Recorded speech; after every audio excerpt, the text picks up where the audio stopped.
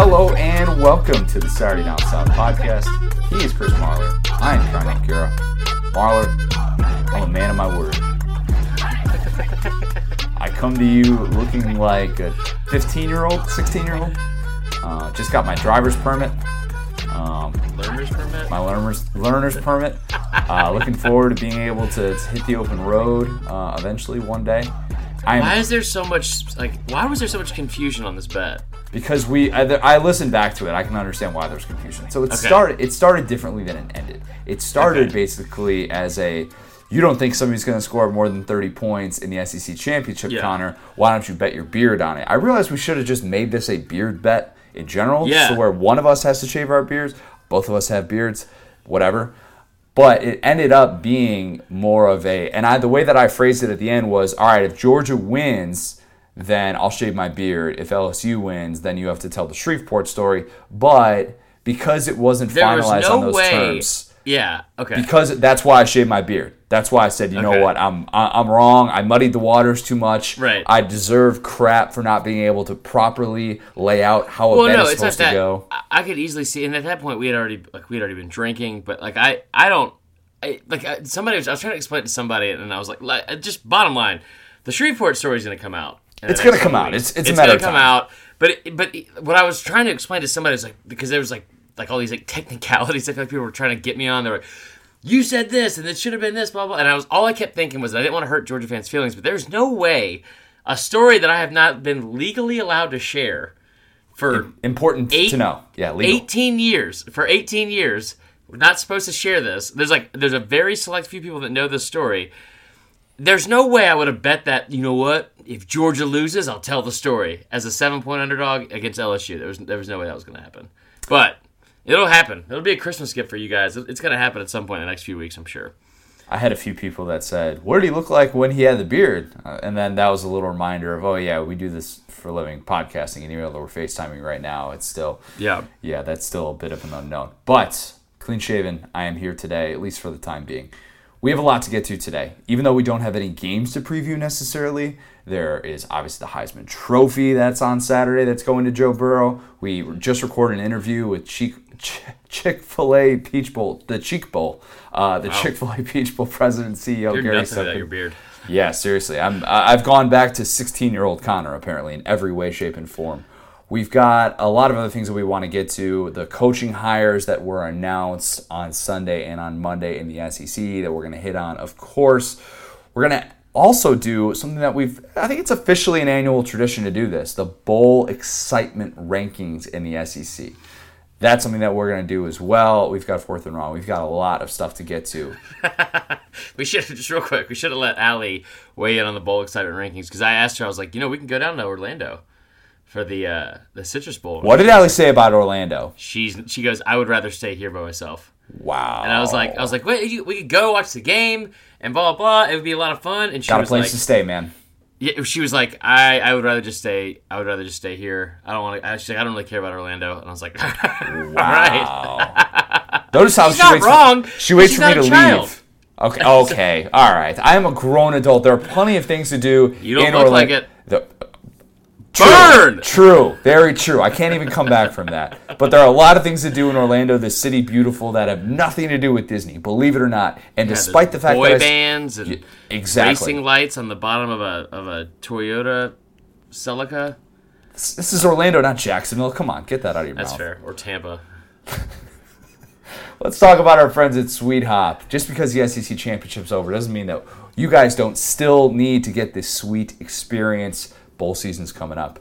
College season is coming to a close, but there's still time to catch your team in a bowl game. Lineups are set, and all you need is your ticket into the big game. Whether you're hopping on a plane to go see Clemson take on Ohio State in the desert at the Fiesta Bowl, packing up for the beach to watch Florida play Virginia in the Orange Bowl, or hitting up the city, your city, to watch national champion contender LSU match up against Oklahoma for the Peach Bowl in Atlanta, seeing a college game in a pro stadium is the ultimate fan experience.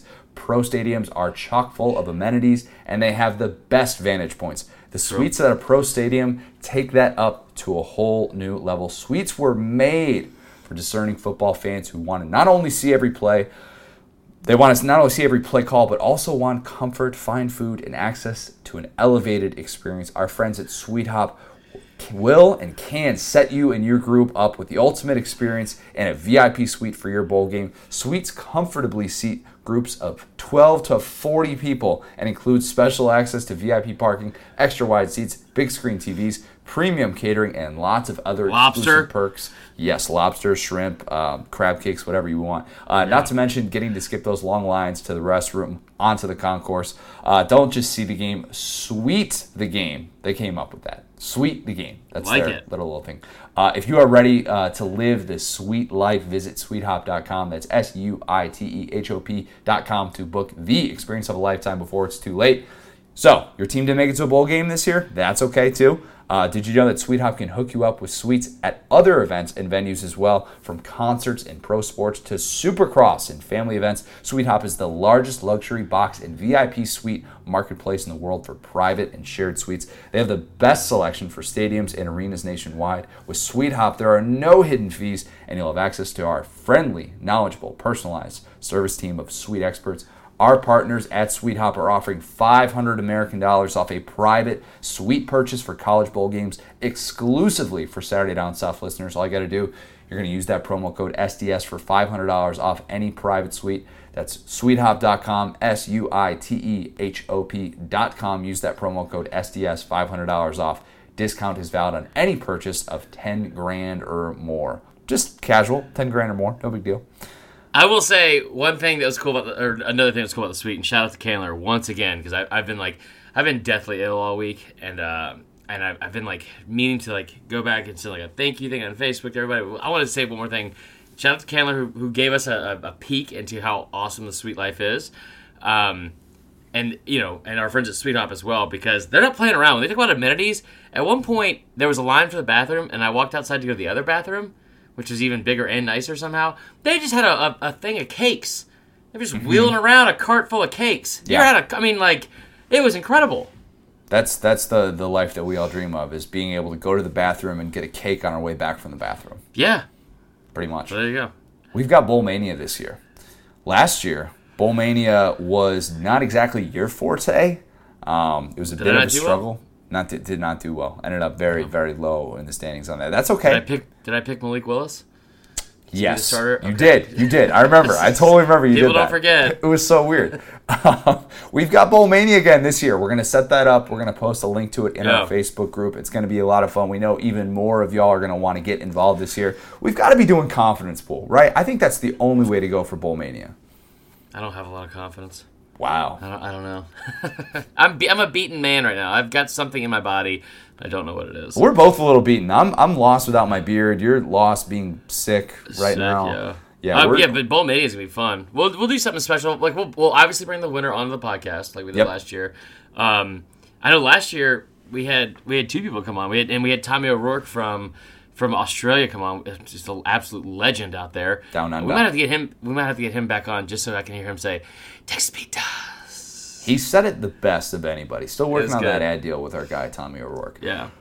We've got some reactions that we need to go over, because when we recorded late Saturday night, we did not know who the Arkansas coach was going to be. We did not know who the Mizzou coach was going to be. We know right now that Sam Pittman has hit the ground running, and Eli Drinkwitz has also hit the ground running. No, I wouldn't say that. He has hit the ground. He has definitely hit the ground. He has hit the ground stumbling.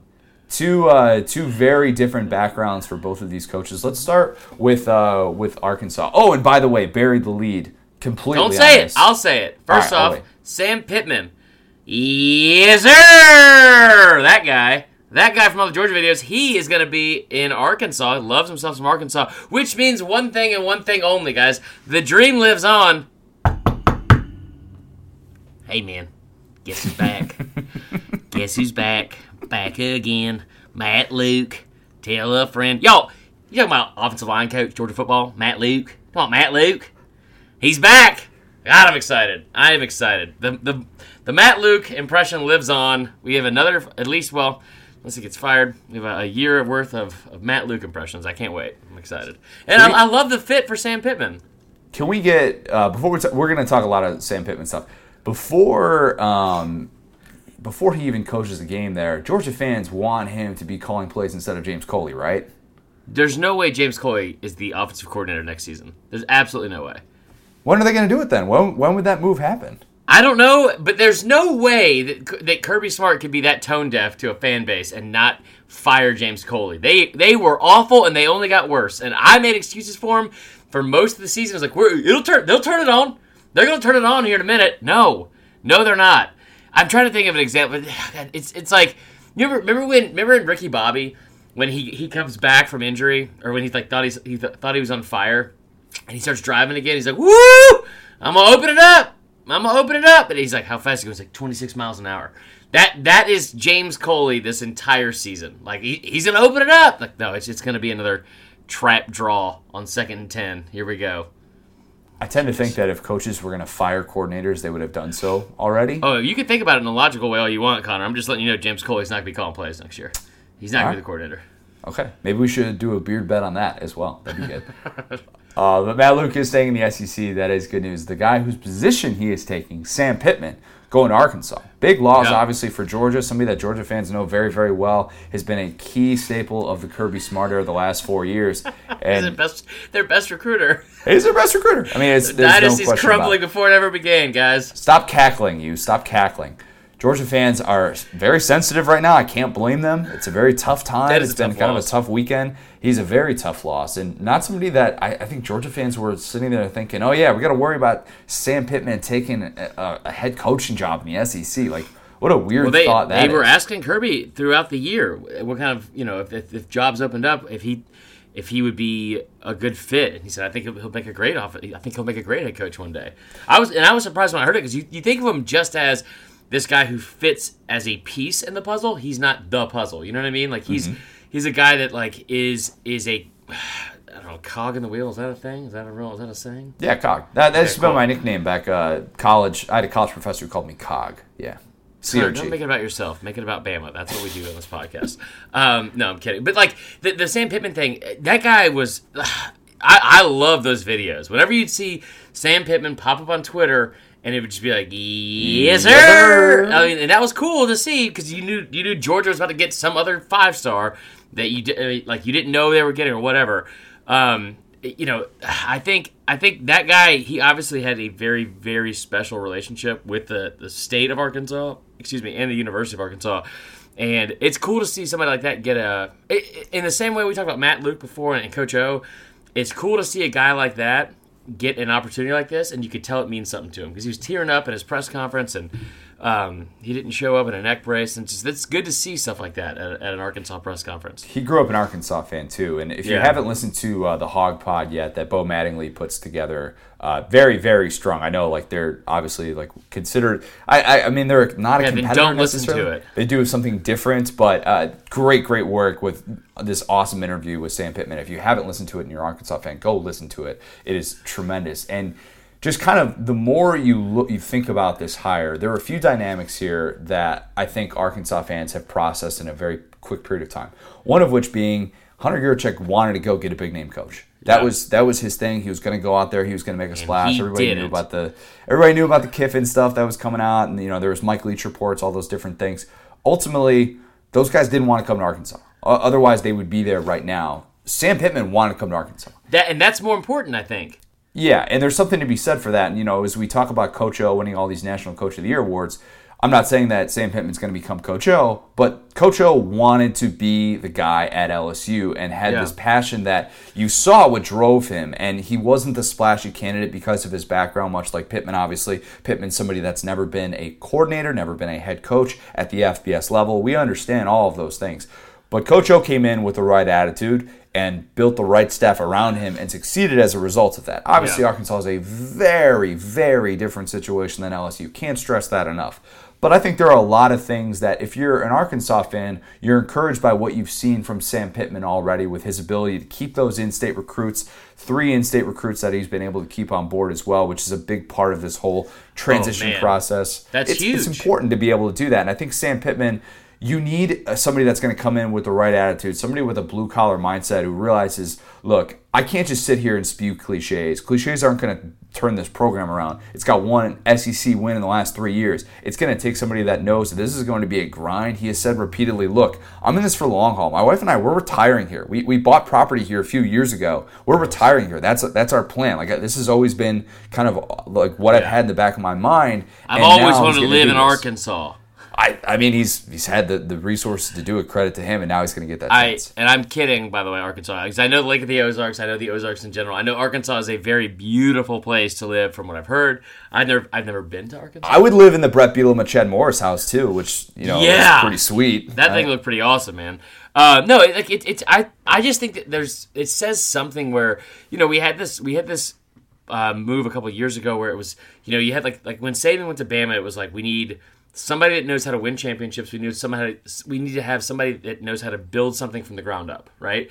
And you saw a couple places that try to do stuff like that. Then you had this whole coach in waiting thing where it was like, you're going to have a guy you're just grooming. You're grooming behind a coach that's going to be a Hall of Fame coach, or at least won titles there. Like we had Muschamp at Texas, you had Jimbo at Florida State. Even Kirby, in a way. I mean, Kirby differently, not coach in waiting at Bama necessarily, but kind of was groomed in a similar fashion at Bama. To then leave Alabama and then try to take his recruits and coaches. I don't like that example, Connor. How about Dabo? I'll keep moving on. Wait, Dabo with Clemson. Yeah, Dabo's kind of considered coach in waiting. You consider, Jimbo coach in waiting at Florida State. I mean, guys who were assistants there and then promoted in a way. Yeah, that's all I mean. I don't think Dabo was a coach in waiting. He was an interim coach that they gave the job to, which ended up being like probably one of the best jobs by any AD ever, because like he was not. I didn't think he was going to get that job, but he's done a fantastic job there anyway. Anyway, moving on. But so with this now, I think you're starting to see maybe like a turn in how ADs are going out to find themselves a leader of their program and a leader of the men in that program, and it's somebody that it means something to. Because like you've seen enough. I think that was the bad rep Saban had for early on, was like he's going to leave as soon as he gets another opportunity, or and these other places that are kind of. I don't want to say mid-major by any means, but I'm saying mid-level Power 5 schools that aren't on the same level necessarily as like the elite programs, or they're not top 25 teams every single year, right? Like they haven't had that staying power in the last 5-10 years maybe. And I'm using that loosely because I for one have said several times on this podcast how rich the tradition is in Arkansas and how much people care about that. But I love the fact that we're starting to see a shift in the idea of let's go get a guy that's not going to be here for 3 years and then leave. Let's go find a guy that this means something to, right? This is not a stepping stone. Let's go find a guy that this means something to. This isn't going to be like a notch on his belt. This isn't going to be just like a bullet on his a bullet point on his resume. This is going to mean something. This is like somewhere where he wants to build and grow and cultivate a program and then stay. So I love it. In the same way that we talked about, Jeremy Pruitt's future wasn't going to be determined by how the coaching search went. Yeah. I think the same could be true for Sam Pittman. It's not, they whiffed on all of these guys and now he's some consolation prize who's never going to succeed. That's just it's the initial reaction. It's just not considered a splashy hire. There are people who are going to question it, and rightfully so. And if he doesn't prove himself, and if he struggles with some of those in-game decisions as a first-time head coach, then obviously those issues are going to come up and we're going to circle back. I would, like you're saying, I would just say that doesn't mean that there's necessarily a ceiling on what he can do, and if he goes in with the right attitude, that changes things. Now, you bring up the exit part about this whole deal, and Hunter Yurachek made it a point to say, look, current buyouts are stupid. They're ruining college football. They're making it so that athletic directors are strapped and that they're caught in these horrible positions that nobody can do anything with. Jimmy Sexton would agree to disagree with that, but that's neither here nor there. So there's an incentive in this contract more than just, hey, we're going to give you this buyout, this certain buyout. What he's doing is structuring the contract so that if Sam Pittman was fired and if they had a winning record, he'd get 75% of his remaining salary. If he had a losing record, he'd only get 50% of that. That's a pretty good motivator because of the difference that can make in potential money. Because if you look at the way that contracts end up being backloaded, you have to have a guy under contract for the next 4 years in this day and age in recruiting. That could actually still work out to be a nice chunk of change. So interesting move to see that. I just keep coming back to Arkansas needed an outside-the-box hire. They've seen what it's looked like this decade with kind of going the more traditional route. They've poached a Power 5 coach. They've gone with the Group of 5 riser, and it hasn't worked out. And you know what? You got to be willing to mix it up because this strategy that you just had with, we're going to get this Group of 5 offensive mind who's got all these great connections, and then we're going to pay John the Don Chavis $1 million to make him the 8th highest paid assistant coach in the country. It didn't work. It ultimately did not work. So you start over, you go in a different direction, and Sam Pittman is that different direction for Arkansas. Yep. Let's go on to Mizzou because this was a search that I thought was going to go wildly differently. Yeah. Thought that based on the comments that you heard from Jim Sturk that they were going to want to make a big splash. Talked about the declining ticket sales. Thought they were going to try and do something like what Ole Miss did with Lane Kiffin. Realized Lane Kiffins don't grow on trees. But ultimately, Mizzou decides Eli Drinkwitz is going to be our guy. Appalachian State coach. He was only there for 1 year, was previously the NC State coordinator. Everybody in Mizzou knows his bio by now. Only 36 years old, all these different things.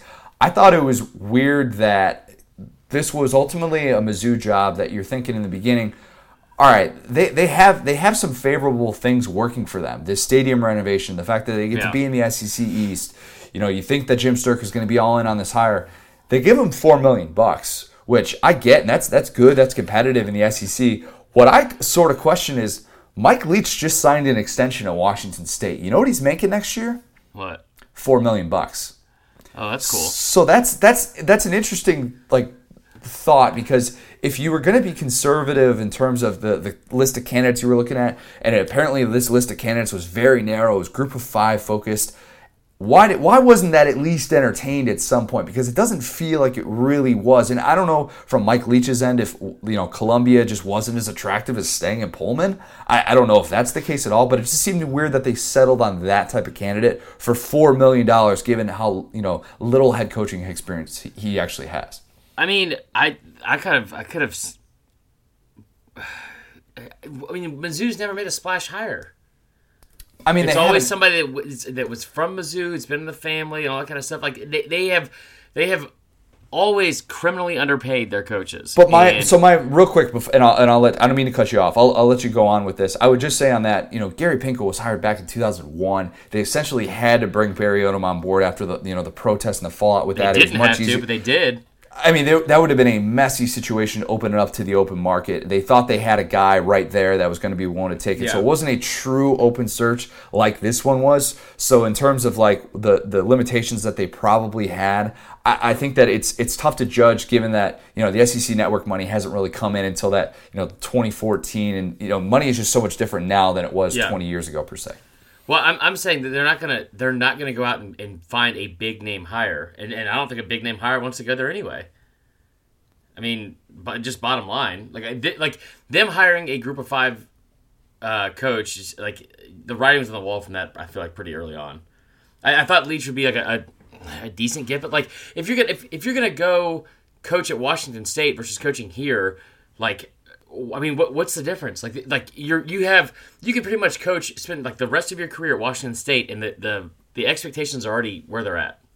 I mean, for whatever reason in the SEC, even at programs that have never really achieved a whole lot, the expectations are always much, much higher than anywhere else, and they're gonna chew you up and spit you out if you don't perform. And I think at Mizzou they actually have pretty reasonable expectations, all things considered, even for a team that went to a pair of SEC championships in this decade, which there aren't a ton of programs that can say that.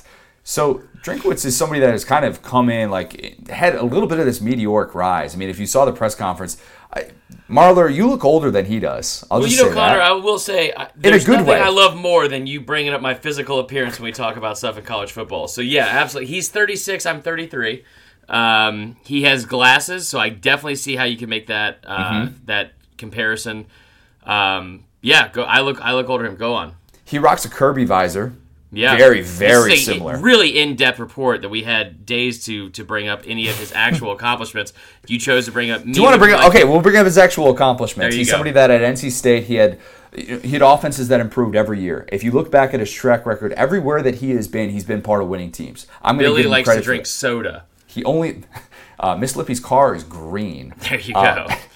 obviously everybody knows what he did at App State this past year, going to a program that obviously was in good shape with Scott Satterfield, built that into one of the best group of 5 places in the country. But still, to have the season that he had, obviously super impressive. Young offensive mind, wants to run this up-tempo offense, is going to look similar to what Gus Malzahn ran because, hey, guess what?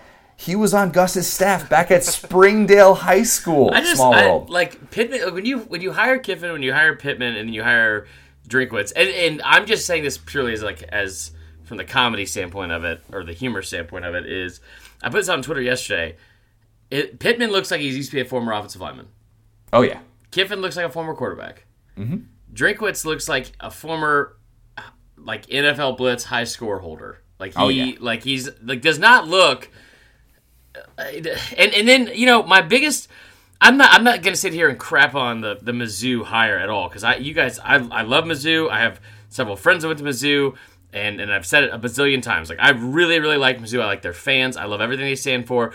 I think they get crapped on unfairly in the SEC. What I did not like about this hire is that you bring in a guy that doesn't really look the part, so he better perform, or you're going to continue to be the laughingstock of the SEC for whether that's warranted or not. That's just how it's going to be. Yep. Mizzou came into the SEC in their first year in 2012. Now I'm going to get heated because they get crapped on all the time from other fans and purely out of ignorance. Purely out of ignorance. They came in 2012. Before that season started, they lost their top 6, including their starting 5 offensive linemen. I talk about the injuries all the time. That is unheard of. To go into a season and lose your entire offensive line, they go like 4-8 in the SEC, and everyone's, the Georgia thing is grown man football and blah, blah, blah, blah, blah. What do they do next year? They come back, they win the division for 2 straight years, right? No one seems to remember that. They have had their ups and downs. They've had a whole lot of off-the-field stuff that happened at the university that's kind of affected all of their athletic department and their entire, all their programs. But what bothers me about this is you still have people bringing up the fact like they shouldn't be in the SEC, they shouldn't be in the East, and you go out and hire a guy that he definitely doesn't look the part, so he's got to perform. He comes into his press conference and he recycled his own acceptance speech from less than a year ago. And I'm not saying that, listen, I hope there's nobody besides people that live in Como or in the state of Missouri that hope that this guy is successful more than me. I really hope Missouri does great things with him. That is not the start you want of your head coach coming in and recycling his own acceptance speech from a year ago when he was at App State. We're going to come in. If you don't know what I'm talking about, he came to the podium yesterday and he said, "Make no mistake about it. Our stated goal is to win the to win the Southeastern Conference East Division." It's like, dude, come on, man. That's unacceptable at this level. In the Office episode when they read the threat level midnight script, and it's supposed to, Dwiggett. It's basically Dwiggett all over again. He somehow missed that. It was essentially like the Bryce Harper thing as well from last year, where he said, bring a title back to DC. So I think that right now, if you can justify all of these hires, I think if you're a fan of one of these respective teams. Here's an interesting question that I'm interested to get your take on. Who is the first of these coaches, that includes Lane Kiffin as well, to get to 8 wins in a season? Well, Ole Miss's schedule next year is pretty tough. They open with Baylor. Yeah, and then they hit Auburn, Florida, and they get 3 in a row back to back. So I'm not going to say Ole Miss. Well, do you think Mizzou's winning 8 games next year? I could see them winning 8 games next year because the way they usually have the first month of that schedule, they get a guaranteed 4 wins, usually. Who's the other one? It's Ole Miss, or it's not Arkansas. I'll take Mizzou because they play in the East. So Mizzou's going to get to 8 wins with Eli Drinkwitz. I'm excited to see it. There's nothing wrong with a little outside blood every once in a while. I support that. I've supported that before with Moorhead and all those things. But that's all you support, Connor. That is not all I support. You just want people to be just like you. I support Hawaiian rolls. I support clouds. I support a lot of things. Clouds. I support the Joe Burrow Heisman movement as well. But that's just going to be a seamless transition into this. But can we also talk about when Coach O was on SportsCenter and how I love Coach O. I love Coach O, and he deserves all the credit he's getting. But you can tell some of this teenage angst, this little jaded, petty side of him that's like constantly trying to prove himself, like he deserves to be on this level, which he's on that level of like the elite coaches. Yep. Like and listen, and again, I know that not everyone that listens to this podcast has been listening since the beginning of last year, but your boy did a deep dive last year saying like, here's all of his numbers. Here's why he deserves to have more than one more year going into last season, okay? And he's done nothing but make me look even smarter now, which is easy to do, but I appreciate him doing it. When he came on to SportsCenter on Sunday, and he's like, well, first off, we been out here, first thing we did, we already been to two houses recruiting.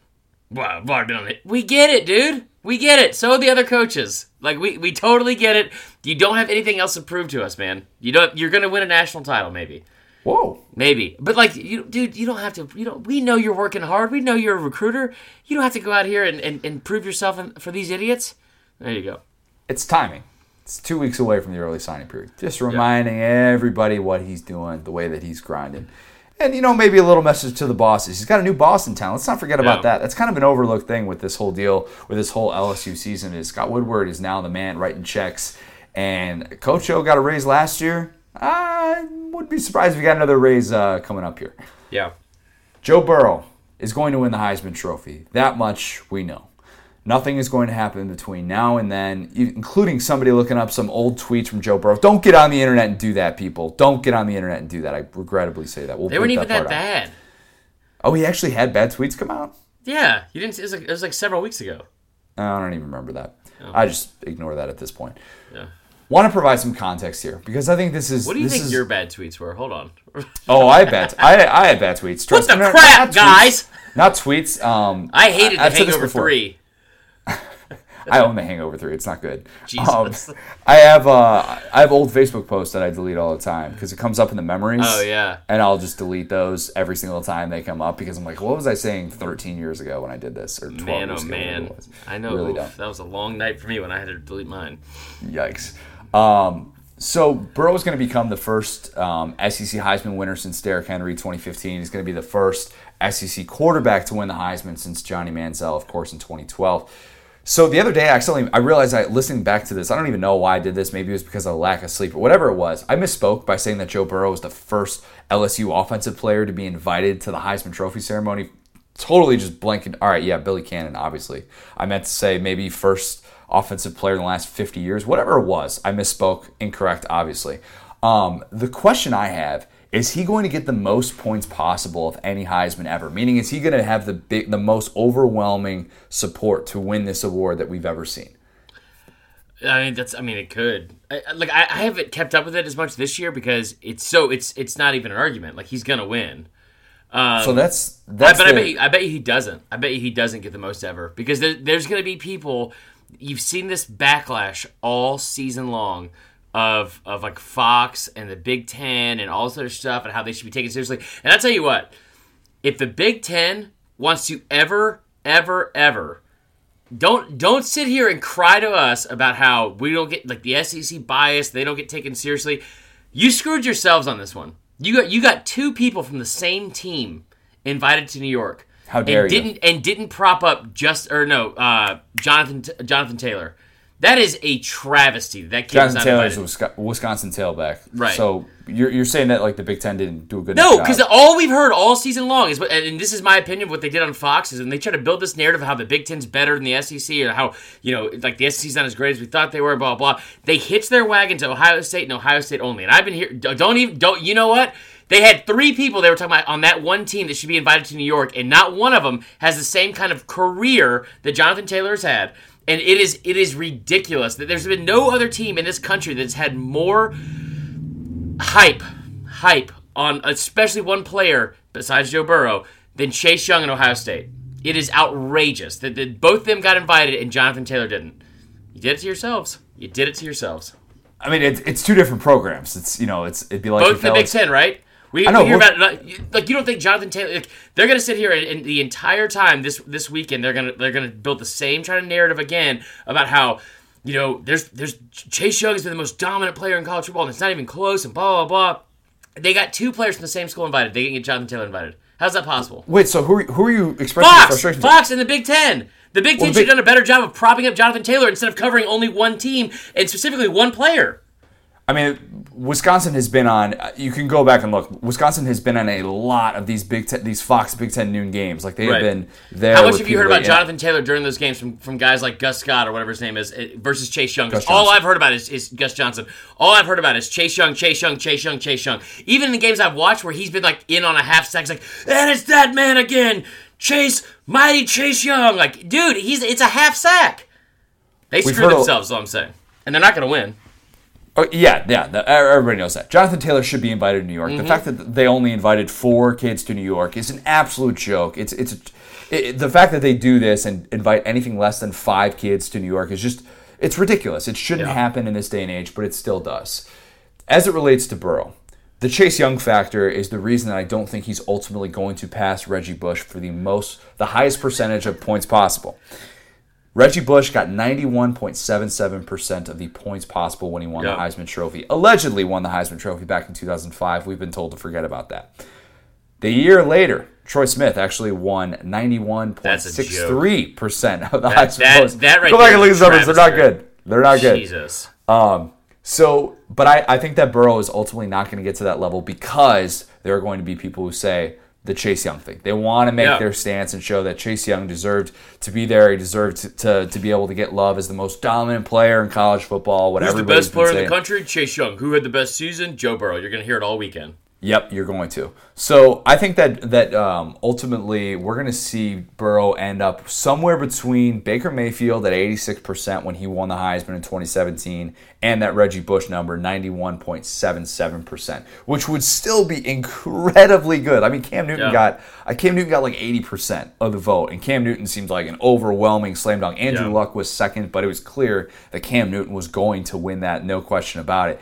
That would be an unbelievable feat when you consider the type of talent that's going to be on display in New York. I mean, we're talking about Jalen Hurts having this year where he's going to the playoff. Justin Fields is having the year that everybody thought was possible for him. And then Chase Young having one of the best defensive seasons in the 21st century. And everybody's like, no, obviously, Joe Burrow is going to win the Heisman, and it's not close. That's how good of a year he's had.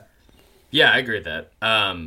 I mean, it's a runaway, and like I wonder how many people have already mailed in their votes. This was the first time, and we've criticized this before for saying, why would people submit their votes before the conference championship? This year especially, I actually would have no problem if you submitted your vote before the conference championship, because I said there was nothing that Joe Burrow should have done that should have swayed you, because he was that far ahead in terms of, Justin Fields and Chase Young, that should have swayed you by what you saw in the conference championship. Then obviously he lit up the Georgia defense, only strengthened his case by being able to do that. Yeah, you just kept waiting for one of these games where I honestly am shocked he threw six interceptions.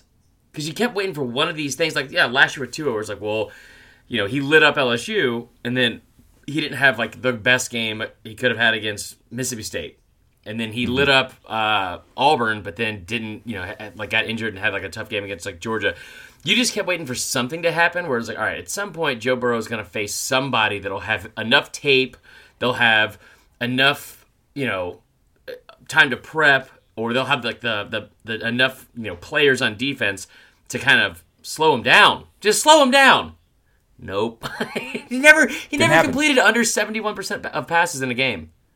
It's unbelievable to look back on it. We've got so used to it at this point. It's still so exciting to see. The comparisons, we've made this before here, are Manziel in 2012, Tebow in 2007, Cam in 2010. And I was wondering what the numbers were going to look like, the pre-Heisman numbers. As we sit here and we evaluate, things can change, obviously. If Joe Burrow goes on to win a national championship, that changes how we talk about him as well. But the yards from scrimmage per game, ready for this? Burrow, first among that group of 4 at 386. Manziel's at 375. Tebow at 330.9. Cam Newton at 310.8. Total touchdowns per game. This actually caught me a little bit off guard.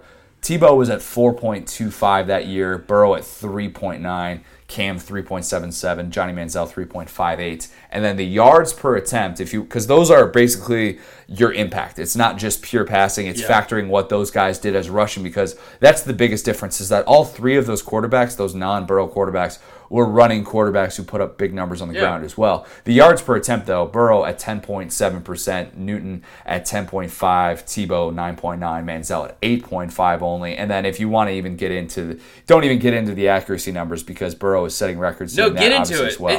And get into it, because I have something to say afterwards that it's going to be a clap back at Bama fans. Burrow's 77.9%, which is just ridiculous. It's unbelievable in this day and age to do that. Tebow was at 68%, Johnny Manziel 68.3%, Cam was at 67%. Those guys were all exceptional, all-world, efficient players, and Burrow is doing this on this level. You could even, last number that I want to bring up here, the total touchdowns. Burrow is sitting there through 13 games with 51 touchdowns. Tebow also had 51. He actually did his through 12 games. And then Cam was at 49 through 13 games. Manziel was at 43 touchdowns through 12 games. Burrow kills him in yards from scrimmage as well. It is Tebow so also interesting. Did it in a season where he lost several games, and Exactly. that was the case where 2007 season where they had a great team. They had a great team. It's his first year as an actual starter, but that was also Urban Meyer trying to go out there and win himself a Heisman Trophy. Mm-hmm. Scoring 7 touchdowns against South Carolina that year, not as impressive as some of the stuff the consistency of what Burrow's going to do. And so I put a tweet out on Saturday during the game, and I said, I don't think we've ever seen an offense like this in the SEC. And That's fair.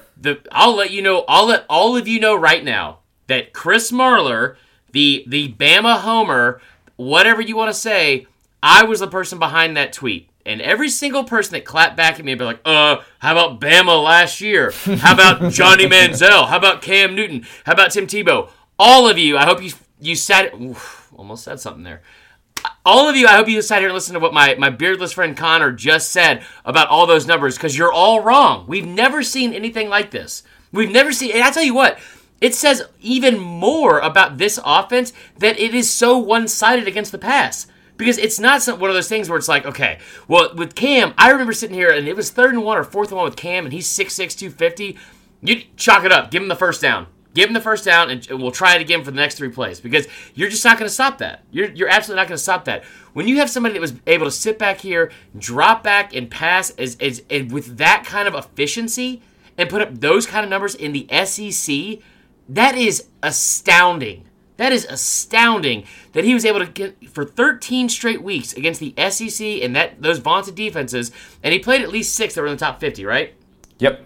That is crazy to put up those kind of numbers, and it speaks a lot to Coach O committing to the change in offense, Insminger being able to allow this young kid Joe Brady come in here and like kind of implement his style and his scheme and what he wanted to do. It definitely says a lot about what Joe Brady's able to do with that offense and these receivers especially. But Joe Burrow, it is crazy that we were able to see for 13 straight weeks not one team was able to slow them down. And maybe that'll change in the national championship when they play Clemson or Ohio State and they were getting to the national championship. Just bottom line. But it's crazy. I sat here and kept saying, they haven't seen a defense like they've seen with Bama. They haven't seen a defense like they've seen with Georgia. You know what? It didn't matter. It didn't matter, not one iota. So... This has been the best offense we have ever seen in the history of the SEC. And all of you old boomers out there that are also mad, I grew up watching the Spur years too. And it's not the same. It's flat out not the same. Because that was one of those things, we said last week. He's kind of ahead of its curve where you didn't know how to stop it and they're getting 5 wide. It is 2019. We've seen so many different types of offenses. This is unprecedented. It is. It absolutely is. And I threw out this tweet the other day just because... I don't want this to be thrown out there, and I realize we've got a lot of time, a lot of discussion to fill during this playoff, and Dabo is going to be doing his banging of the drum for Trevor Lawrence. I get it. It's his guy. So during Get Up, Dan Orlovsky, who I actually like and respect a lot of his takes. Not anymore. I usually do. He and Marcus Spears is an LSU guy. He admits it. He wears it on his sleeve. That's who he is. Shout out to Big Swagoo. He is somebody who, he'll criticize LSU if they're not doing well. But Dan Orlovsky came at Marcus Spears with the take that Trevor Lawrence has been the best quarterback in college football, and it hasn't been Joe Burrow. And then he said, look at the numbers. There's no numbers that support this. And then Dan Orlovsky had the nerve to try and say, in response to Marcus Spears, who pointed out the fact that LSU was playing all these quality teams and Clemson wasn't, Dan Orlovsky said, don't tell me about the competition. Well, let me then tell you about the competition. Because if you haven't seen it, Joe Burrow's numbers against top 20 defenses this year. I'm so proud of you right now. 112 for 143, that's 78% passing, pretty good. 1,356 yards, 12-1 TD to INT ratio. He's got 44 rushes for 179 yards. Pretty good numbers. Oh, and by the way, went 4-0 in those games. Here are Trevor Lawrence's numbers against top 20 defenses. This is good. Listen up here, guys. 0 for 0 for 0 yards, 0 TD to INT ratio, 0 rushes for 0 yards. Because believe it or not, competition actually matters. Hold on, Trevor Connor, Lawrence. real quick, go back to. I'm typing those in. Crunch the numbers again. So 0 for 0. Okay, that is 0. 0 yards. Okay. 0 TD to INT ratio. No interceptions, which is pretty good. 0 rushes for 0 yards against top 20 defenses for Trevor Lawrence. I'm looking at my calculator here, and it is all zeros. It's just straight. Okay, so what you're telling me is the 0 games that he played against good competition. Correct. That's okay. So that is, and here's the deal. Clemson they finished the season in 13 games. They beat a ranked team. They beat another ranked team technically, and they kept them in. Yeah, Virginia 24th. They beat the brakes off of them because Clemson's a very good team. These numbers that Clemson's been able to put up this season. I said it a couple weeks ago. That defense is actually putting up. They have 50 yards less per game total defense than they were last year. I don't know if that number is still the same because this is like halfway through November. But yeah, the competition does matter. And I tell you what, I've never wanted to swing on somebody like through my TV so much. That's not a Feinbaum caller. So much as when Dan Orlovsky, or however you say his name is, told Marcus, sit down. Like he was about Spears died laughing. Yeah, he was about to prove a point. You sit down. Let me speak this truth. Let me school you on something. And it was like, okay. And now it's only getting dumber. It's like, and you know, pissed me off more than anything. I don't know if you saw it. I have video of it. I'll post it up on Twitter later today. If you watched it today, they went over on SportsCenter, so not on Get Up, but on SportsCenter, when they went over their Spearsies or something like that, or like the Spearsy Awards, and they said best coach in the country. Marcus Spears said Dabo. Dan Orlovsky said Coach Orgeron. Then they said top quarterback in the country. You want to take a guess who they picked? It was like this is like they were living, or they were actually recording this in Sanford Stadium because it was so between the hedges. It was unreal. They said flat out that Orlovsky said, he goes, I don't see how you don't give it to Burrow, and he starts giving off Burrow's numbers, and it was like, this is such BS. So, like that. Little peel behind the onion here. That tweet sick brag to me because it ended up Cody. I quote tweeted Cody Worsham's video of it, and my tweet got 5,700 likes or something like that. LSU Twitter ran with it. Yeah, they should have. Thank you for that. I think I got 60 new followers off that tweet alone. Another sick brag to me. Are you doing this right now? What are you doing? No. I'm making a point. I promise. So Dan Orlovsky got in my mentions about that and started responding to people in there and started saying, where was everybody a few weeks ago when I was complimenting Joe Burrow? Didn't hear all the LSU fans telling me how great my opinion was. The issue is you made a really dumb point and you got called out this time. You got caught with your pants down. Well, let's just accept it. There's a difference between when you say, look at the stats. They back them up. I tell you what, I am what some would say is an analyst, or whatever you want to say, right? But I am not an analyst like Dan Orlovsky. So I did like that somebody did say like, well, you know what? Dan Orlovsky, he looks like he's never played a down of football in his life. The dude played 9 years in the NFL, right? Like he played the position. So I like to default. And I think he's smart. I think he made a really dumb point. I think he shouldn't have wearing those glasses because he looked like he was trying too hard to look smart after saying that coming out of his actual mouth. But what I will say is, when you say something and you go on national television and you say, look at the numbers, I tell you what, that's your job, bro. Don't tell me to look at the numbers. Present the numbers to me. If you're going to say something that outlandish, present the numbers to me. You know what I mean? Like, you don't get to say, like that's something I try to do whenever and you do as well, whenever, like you did with this exact like, argument. Here are the numbers. Here's what he did against top 25 teams. Here's what he did. Here's what Trevor Lawrence did. It blows my mind that we're supposed to sit here and listen to these people, and that we actually allow them to be on TV. And again, I think he's great most of the time. This was a foot and mouth job. I was shocked. That he said something this stupid. It's the same thing that I'm going to say to my future son or daughter when I'm playing against them in basketball and I swat them inevitably. And I say, you go hard to the paint or you don't go at all. Don't settle. Connor, damn it. Don't misquote. Go hard to the... No, all right. It's not just Waka Flocka. He's not the person that came up with that. Just saying. He's not? He definitely wasn't. But anyways, so we're going to have a quick break. We're going to take a quick break. We're going to come back. We're going to talk some bowl excitement rankings. We've got our interview with Gary Stokan coming up later. But, quick break. Let's tell you about our Facebook group real quick.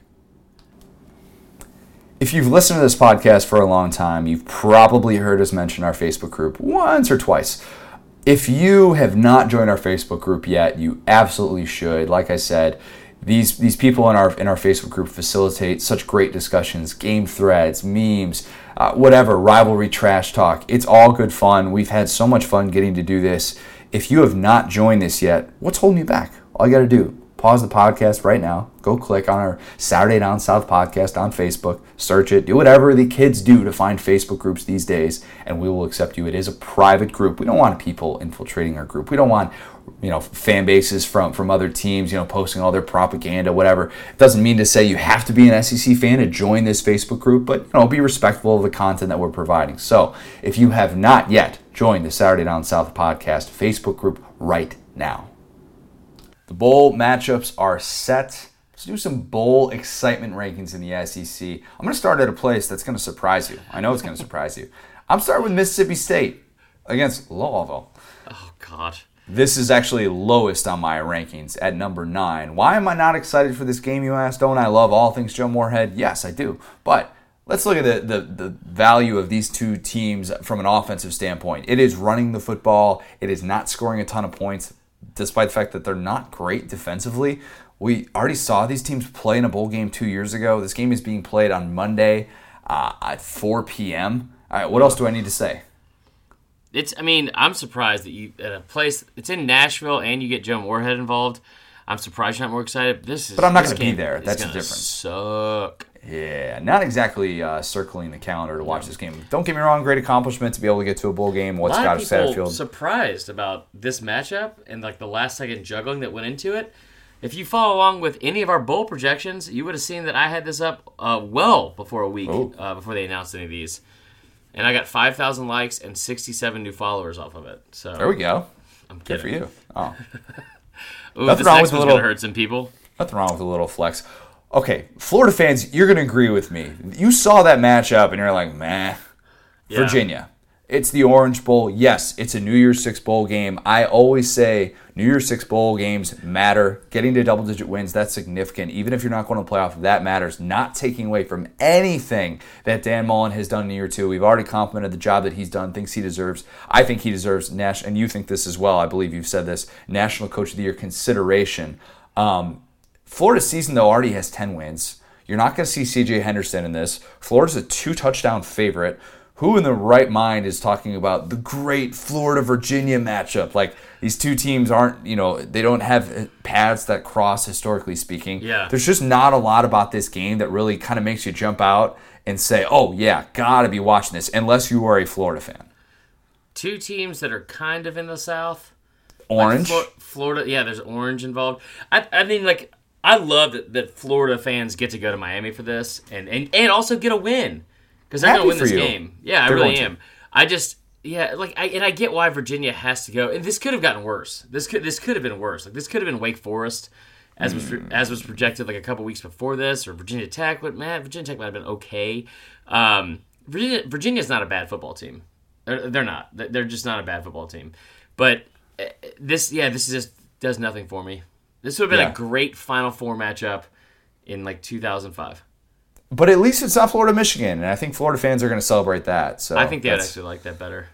Would they? I don't know. Yeah. I think they're pretty sick of Michigan. I didn't like the fact that there was somebody on Instagram, some college football page that was like, just for a second, think of the fact that the Orange Bowl passed up these teams ahead of Virginia. It's like a big page too. It's like because they got the second ace. They get the top-ranked ACC team that's not in the playoff. In the same way that Georgia's going to the Sugar Bowl. Yes, that's why this team is here, right? So and it's not hard to understand. And so people are freaking out about this is bullcrap. And then the people they had, or the teams they had listed, it was like Wisconsin, who's obviously in the Rose Bowl, Penn State, who's in the Cotton Bowl, and then it's like Bama, Auburn, and it's like what? Like you thought that the Orange Bowl was going to select teams from. First off, if the Orange Bowl would have selected Florida, Auburn in the Orange Bowl, can you imagine the up? Like that's just so dumb. Should have done it, man. Should have done it. What were they thinking? An old Big 12 rivalry. Not really that much of a rivalry as far as I'm concerned. The Texas Bowl, A&M and Oklahoma State. That's who I have at number 7 on my rankings. Friday at 6:45 p.m. Usually not the best game in the world, but was really hoping they were going to put A&M versus Texas. Yeah, and also just a quick thing. You keep bringing up the times. It doesn't really matter. No, it doesn't matter. This is that awkward week after Christmas where nobody's doing anything besides eating like candied pecans and trying on their taking stuff back to Belk.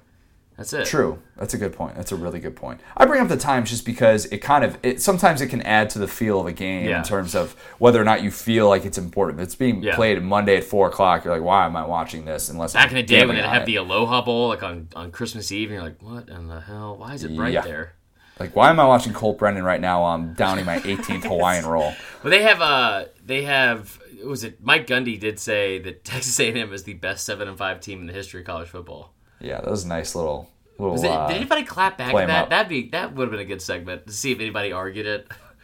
That was a subtle jab at the SEC, maybe. Well, actually, a couple of well-paid offensive minds in this with Jimbo and Gundy, but I'm not sure that we're even going to get a shootout in this game. I don't necessarily think we will. Chuba Hubbard obviously is a big selling point in this game. We talk about bowl games and star power. We don't know what he's necessarily going to do. Can he even sit out this game? I don't know. Yeah. Will he? I have no idea. But I think that this is a game that both teams aren't necessarily going to all of a sudden be like, yes, we got this win in 8 wins or 9. Because I think Oklahoma State is sitting there at 8-4. Like they're not gonna. This isn't gonna make or break their season necessarily. So not a move the needle type game for me. 6, the Sugar Bowl. James Georgia Coley flex game. James Coley flex game. Georgia and Baylor.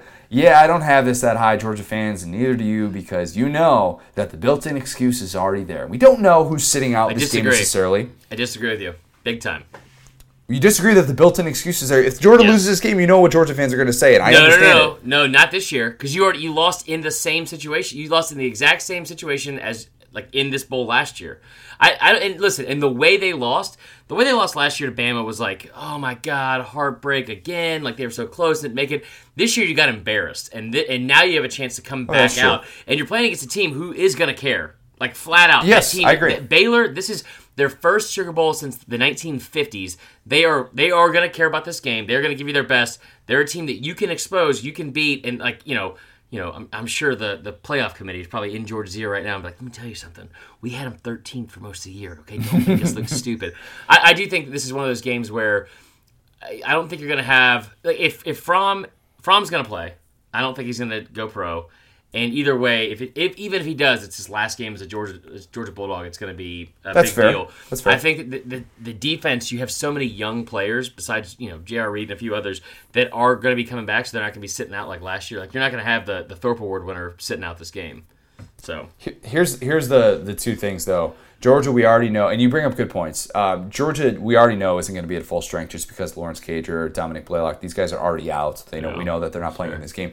Baylor could potentially be without a starting quarterback, Charlie Brewer, who got injured in the Big 12 championship. Don't necessarily know his status. The over/under for this game is 42.5. Air high five, Connor, because the first thing I was thinking when you brought the game was, what's the under? Because take the under.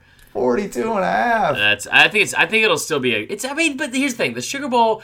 That's the last one on New Year's Day. It's one of the best days of football of the entire year. It'll be a fun game. Game. They're going to be in white, though, which that means, that's going to be ugly. Your Baylor fans, I don't know what Baylor's going to be wearing. But you know what? Also, if you get a chance to go to New Orleans, enjoy going to New Orleans, guys. Why are you saying it like that? Because Georgia fans are like, well, I'm not going to go back-to-back years. No, I mean, why are you saying like New Orleans? Don't we usually just say New Orleans? Sure, all right, whatever. All right, just figure. I don't I put just as want much to thought into saying cities' names as you do, Connor. over under 12 shots of Chip and Joe on the sideline. I'm going to take the over on that. They're not going to go to that game, are they? Yeah, they probably will. They're all things Baylor. Gator Bowl, number 5. Tennessee and Indiana. Oh, I picked my alma mater. Yeah, sorry for picking a bowl game in which my Hoosiers have a whole lot of stake in. And I say my Hoosiers very loosely, as everybody knows. My days as an Indiana football fan basically started and stopped in the year 2008. So Tennessee's first bowl game in 3 years is something. This game, means a lot for this program and what they've tried to do in the second half of the year. It feels like a major matchup for both teams. This isn't necessarily a bowl game that Indiana is privy to go to on a yearly basis. That type of stuff matters. Tom Allen, if you haven't seen Tom Allen yet, if you're an SEC fan, watch this guy go nuts on the sideline. He is freaking crazy, the Indiana head coach. It's kind of a sneaky good strength-on-strength matchup with Indiana's passing game against Tennessee's pass defense, which has been much better. One of the key points that has fueled this winning streak that they've been on down the stretch here. I think this is like a low-key kind of interesting game and being played the day after New Year's Eve on that Thursday when you're like, oh, football's over. And then you're like, oh, no, I still got a little dessert on Thursday night. I'll give a shout-out to my man. That is a very odd time for this game. This game is always at 1 o'clock on New Year's Day, or 1:30. I mean, last year it was on New Year's Eve. Last year when A&M played in it. Yeah. What time was it? Was it 1:30? It was like I think it was like a 6 o'clock game or something like that. That's so weird to me. Anyway, my man Chuck Smith, we're on that Play to Win show together. He's a good dude. He played at Tennessee. He's been saying for weeks. He was like, man, I tell you what, let Tennessee win out and get to the Gator Bowl. Those fans will sell out that stadium by themselves. So they will. Yep. I'm interested to see how that looks because this is a big deal for Tennessee. I think that's one of the reasons why I think they didn't put Tennessee in the Music City Bowl because it's like, come on, it's been 3 years, and they've had a resurgence the second half of the year. Their only loss in their past 7 games was to Bama. Yep. I mean, so and they should have won. Forget that. People forget. But no, I think this would be a fun matchup. I really do. I think I would have it way ahead of what you have at number 4, which is just gross. Whoa. All right, number 4. Dumb. Number 4, I have one reason that I have this game at number 4. One reason and one reason only. I have the Belk Bowl here. I have Kentucky and Virginia Tech. Why do I have Kentucky and Virginia Tech at number 4, you ask? Because Lynn Bowden, the guy who won the Paul Hornung Award this morning, he is going to be playing in his final collegiate game, and I'm excited to see that. He's going to be playing a pretty good running defense, Virginia Tech, top 30 running defense. Bud Foster's final game. Bud Foster's final game as well. A couple swan songs in this game that I'm interested in. Mainly, it's Lynn Bowden, though. I mean, let's be honest. Like, watching him at noon on that Tuesday, New Year's Eve, when that's going to be the thing on, and you're going to be watching that. I remember a couple years ago watching, it was A&M, and it was Jimbo Fisher was on the sideline for that game. It was before he took over as head coach, and watching Christian Kirk have 1 billion yards, and that was the only thing that we were watching on that given day, and it was fun. And that was the Belk Bowl as well. But it was, go ahead. It was, no, that was right? I didn't mess up on that. Yeah, no, the Belk Bowl a couple years ago. Different. Oh, okay. All right. But anyways, you're going to be watching that. I think it's going to be very entertaining. I think hopefully Lynn Bowden gets a nice little swan song in this game. Number 3. This game's at 1 p.m.? Outback Bowl is being played at 1 p.m. What the hell is happening? Beautiful Tampa, Florida. This game's always been played at 1 p.m. Always at 11 a.m. 11 a.m. like Central Time, maybe. Nope. Back me up on this one, listeners. Not 1 p.m. on the East Coast. It used to always be 11 o'clock, and then the other one would be at 12:30, and then there was one at 1. That's how they would stagger all the games on New Year's Day. At least it was. I mean, maybe I'm thinking way back in the 90s. I don't think I am. But this game was not... I mean, maybe they did it at 1 o'clock last year, but this game would always start at 11, and then you had the Citrus Bowl at 1. And the Gator Bowl was at 12:30. It wasn't 1:30. I was wrong about that. Because you'd have 3 games on at the same time, then you'd have Rose Bowl, and then you have the Sugar Bowl that night. Yep. And they don't stagger the games anymore. Outback Bowl and Citrus Bowl are we're just going to battle head-to-head. But Auburn and Minnesota, I think, are going to be playing in a game that feels like 2 teams that actually care and feel like they were wronged. We saw the Anthony Schwartz tweet about not getting into the New Year's Six. Anthony Schwartz was not too happy. You tell me right now we lost 3 games and didn't get in. Shut up. Yeah. Auburn wants that 10-win season. Minnesota wants to have the best season it's ever had since joining the Big Ten. It's a little bit reminiscent of last year with Kentucky, what they were trying to do down the stretch. Feels like that game is going to matter a lot. And then just throwing this out there, I know it's different set of circumstances, different team and all that. Remember last year when Gus started calling plays in the bowl game and what his offense looked like. I'm not saying that Gus is going to look was like the that with a easiest month to pick of the prepare. year, yeah. They were a 3-point favorite.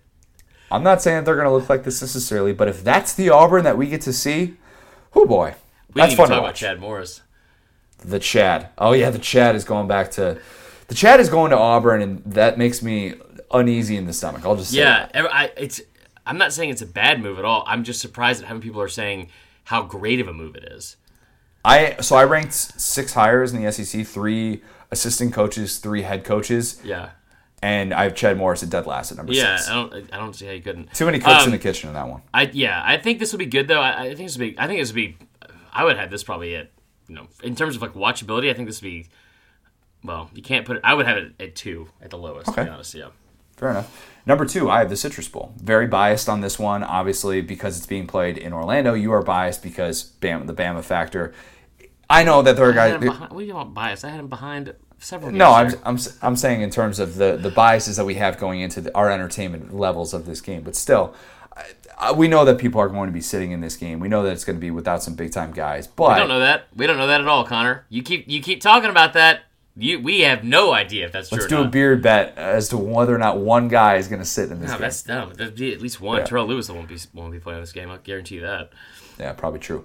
But it's still Harbaugh versus Saban, and it's still a matchup that, on paper, if we were looking at this a few years ago, we'd be more excited about this because we thought Michigan was going to be a little bit more arrived. At least most of us thought that. But I think that aspect is still very entertaining. I'm all here for the awkward handshakes and the press conference moments that have the fake excitement, all that stuff. Saban pretending to like this game is going to matter to him is going to be great. I'm looking forward to that. It will matter in a sense of it's a football game, and if he's going to be at a football game, we may as well win it. But I don't know. I tell you what, Connor, the last time Alabama was not in a New Year's Six bowl game, and they weren't in the playoff, and whatever else you want to say, or BCS Bowl, however you want to bring it up, it was in the Capital One Bowl against Michigan State. And it was that 2010 team that still people say is the most talented team they had, and they won 49-7. So I will beg to disagree with you on the fact that I don't think it'll matter with this team. I don't know how true. I've been sick all week, so I don't know how true. I didn't do like a lot of research on whether this is real or not. But Shea Patterson come out and say something about Bama and how they haven't beaten anybody. Is that real? I dreamed that? No, I don't think you dreamt that necessarily. But I mean, I think Shea Patterson lost 66-3 last time he played against Alabama. This is true. That is going to be. I think this will be like this game doesn't ultimately matter. It does matter. It will matter to Michigan. It'll definitely matter to Michigan because last time they played an SEC team in a bowl game, they got absolutely embarrassed by Florida, and then the whole thing was like, we had players sitting out and blah, blah, blah. Like, I think this game will matter. I'm excited to see Mac Jones for another game. I don't know who else will be sitting out for Bama at receiver, but I do know they have Waddle coming back. This is true. And he's going to be playing. Yeah, I think this will be one of those things where I think Joey Galloway brought it up too. He goes, is this a game that will change the narrative about Jim Harbaugh in big games? And it was like, what? No, absolutely not. Because he beats, come on. I'm going to set the over-under for Jalen Waddle's total receiving yards in this game already at 175. Watching Don Brown try and defend him with a single high safety is he will. Dumbest thing in the world. Michigan will do something stupid in this game like, we're Michigan. Pure That'll Michigan. Be that thing. Yeah. Like, we're going man-to-man on the outside. Like, I can't wait. And I tell you what, low-key, I can't believe you even brought this up either, because I think it's going to be a high-key issue in this game is Josh Gaddis. I'm not going to say what I was going to say, but that guy going up against his former employer. But Gaddis is like, let's effing go. Like, afterwards, like, bro, don't even start. You're a never was at that university. Whew. Number 1, game that we've talked about a lot already, game that we're going to talk about a little bit more with our good friend Gary Stokan in a minute here, but it is the Peach Bowl. It's LSU and Oklahoma. 2 teams that are playing for a chance to go to a national championship. Oklahoma hasn't been a national championship during the playoff era. They're trying to get over that proverbial hump. LSU is trying to get to a place that it hasn't been since 2011. This is a big, big game that obviously doesn't need any selling. But just the quarterback matchup alone is so good. It's so good. All the different dynamics with Joe Burrow and Jalen Hurts.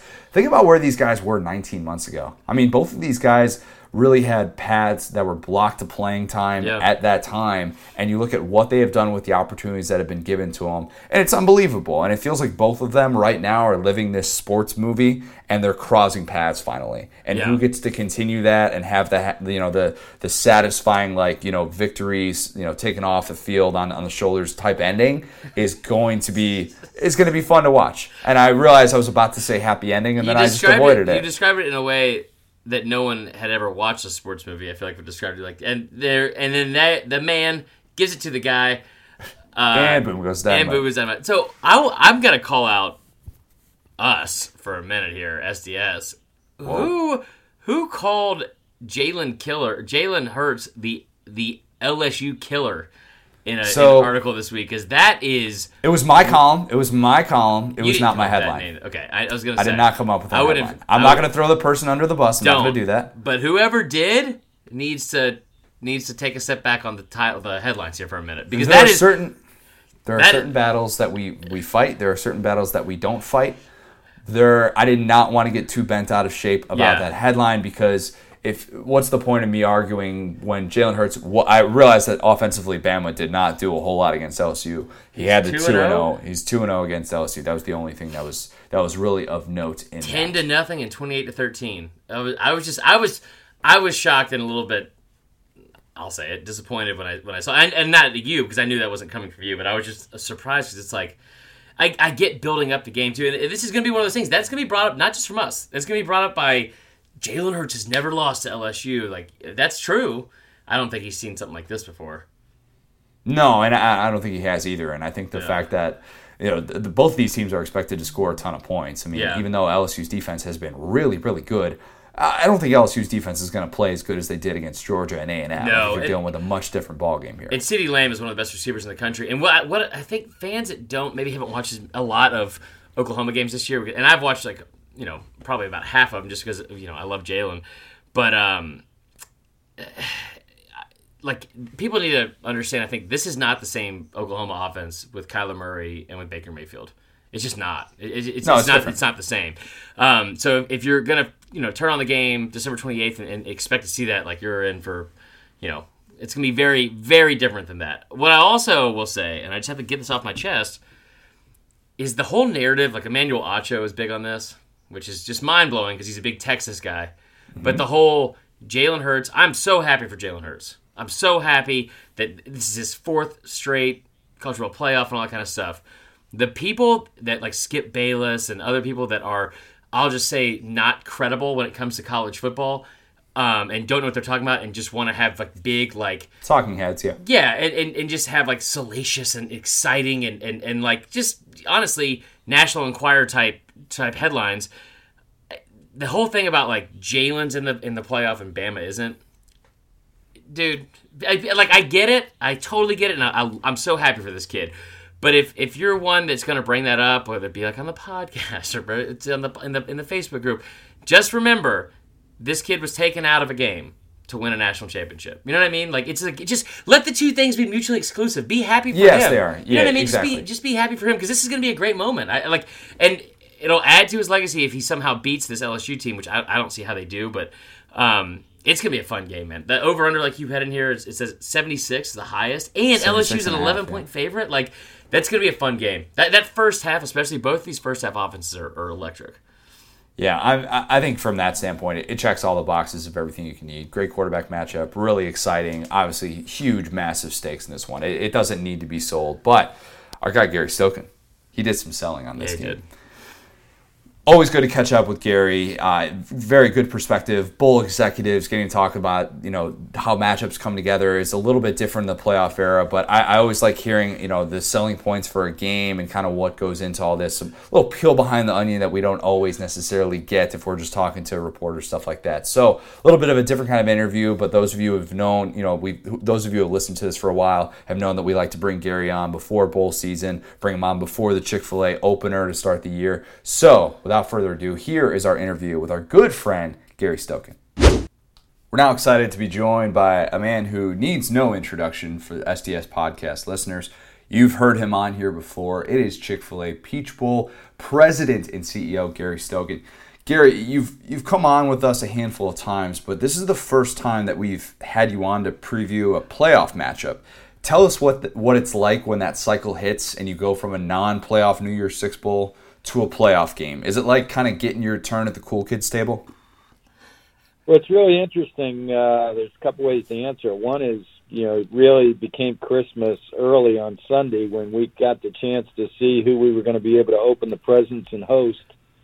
And then to have number 1 against number 4 with the kind of offensive firepower with 2 quarterbacks that will be up here in New York for the Heisman Trophy dinner, 2 of the best wide receivers in the country, and the 2 top offenses in the country, total offense-wise. So I made a joke earlier. I said, I called Mercedes-Benz Stadium after I found out and said, hey, we're going to need to open the roof with all the fireworks we're going to have with all this offensive firepower in Mercedes-Benz Stadium. Oh, I love it. You're not wrong. You are not wrong. Correct me if I am wrong on this though. So before the matchups were announced on Sunday, did you go into that knowing that you were either going to get LSU and or Clemson? Is that right? Well, it was interesting. We thought that based on the ratings when they moved Ohio State up, that if Georgia beat LSU in the SEC, then they would probably move Ohio State and LSU probably out to Phoenix. And we might have Clemson and Georgia if you had Ohio State 1, Clemson 2, Georgia 3, and LSU 4. Because they may, or their protocol, the number 1 team by the selection committee is given geographical preference and advantage for their team and their fans without disadvantaging them. And although Ohio State is closer to Atlanta than Phoenix, they may have felt like LSU just played in the facility and it was SEC school, that we're going to not disadvantage Ohio State, so we're going to move them out to Phoenix. On the other side, if Ohio State and Oklahoma were 1 and 4, we felt like we'd have Ohio State, Oklahoma, and then we also felt if LSU moved ahead of Ohio State, we'd have LSU, Oklahoma in Atlanta, and that was the case. Gosh, that's wild. It's interesting how that plays out now, just thinking about all the different scenarios that I'm sure you guys have been playing out for the past few weeks, and every selection show is, kind of, wondering what in the world is going to be like, because you guys have obviously, the selection process is taken out of your hands now with the current system. I imagine, though, that the way that things ended up, you don't have to do a ton of selling for this matchup. LSU, Oklahoma, Joe Burrow, Jalen Hurts for a national title berth. I mean, this sort of thing just sells itself, doesn't it? Well, that's a great point. We work awfully hard locally in Atlanta to sell as many tickets as we can, and we announced that all the tickets we controlled were sold out in July. And then we opened up expandable seats, which there's probably about 2,400 expandable seats in Mercedes-Benz Stadium that Arthur Blank put in for like Super Bowls or Final Fours or, SEC championships or our bowl game. We sold those out in July, and then we just recently added 1,500 standing room only tickets, and we sold out of those. So the only tickets that were left were really the team allotments, and we didn't know who the teams were going to be. Once the announcement came December 8th, Sunday, LSU is out of their tickets, and Oklahoma said they'll be out of them by the end of the week if they're not out of them by now. So it's going to be a very, very tough ticket, and probably, 77,000, 78,000, which could be a record in Mercedes-Benz Stadium. I'll give you $20 for no. I'm kidding. Kind of going back to what Connor was asking about the potential matchups before we actually knew what was going to happen on Sunday, and I think it's kind of funny that the Pac-12 wasn't brought up at all during this. But was there any communication beforehand about who the Peach Bowl would get if, say, a Pac-12 team like Utah had won and got in? Because I just kept saying I bet it's going to be LSU and Clemson in the Peach Bowl, and was there any communication about that beforehand or those potential matchups? Well, we were interested, and that's one of the things that people don't realize. We have an existing playoff that's Right. expanded beyond 4 teams now, because if you looked at Alabama-Auburn, that was a playoff game. Michigan-Ohio State was a playoff game. Wisconsin-Minnesota was a playoff game. So, we were looking at Alabama-Auburn. If Alabama had won and Utah had won and Oklahoma had won, what does the committee do? And, with Alabama losing and then Utah losing, and then it came down to the Big 12. Well, if Oklahoma won or Baylor won, they were probably going to take Baylor or Oklahoma and put them in the 4 slot if Georgia lost to LSU. So, and then with respect to us knowing, I remember calling Bill Hancock in 2015 when we first started the CFP, and I said, "So, Bill, you're going to call me like Saturday and let us know who we have, right?" And he said, "Gary, you'll find out when the rest of America finds out." So Right. we didn't find out who we had this year until we watched it on TV just like you guys did, and found out we had LSU had moved up to number 1, and we had them, and the game was going to be a 4:00 game. Gary, I'll tell you right now, just from somebody that has to live in a world of social media for their job, it is the best thing possible that you don't have to choose who goes this matchup on your own, because they have been crazy for the past month. These fans have been nuts going over the rankings and all those projections, stuff like that. So count that as a blessing, I would say. Following up that with the fans part of it, there's a lot of fans going to be coming in town. Some of them just left town. We got to hang out with a bunch of them from Baton Rouge and Louisiana. For the fans coming back in town for the Peach Bowl, what kind of attractions or events beforehand should they be on the lookout for? Well, obviously, we've got such a wide disparity of things to do downtown now with, obviously, the College Football Hall of Fame. And we'll have a fan night in the aquarium. And then, our fan fest. That's cool. And our parade take place on game day. So we get started early, getting people out of bed to get in the parade and watch the parade. Then head up to Mercedes-Benz Stadium, and we'll probably have upwards of 40,000 people go through our fan fest. And then we're going to implement team walks through Home Depot backyard this year for the first time into Mercedes-Benz Stadium. So a lot of things happening game day and the night before.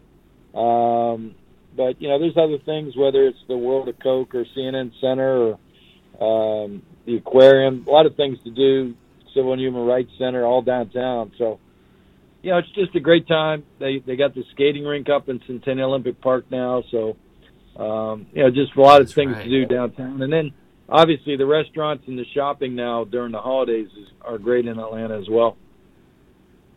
As is Chick-fil-A, going there like 12 times if you're coming to town. For real, man. A little recommendation. Right. So, last year with the kickoff game, I remember that Chris Peterson requested that the roof be closed in the opener that y'all hosted between Washington and Auburn. Did Coach O make any sort of special requests for you, like maybe get some extra live tigers into the stadium, like a million packs of Red Bull, something like that just kind of, he put on the to-do list for you?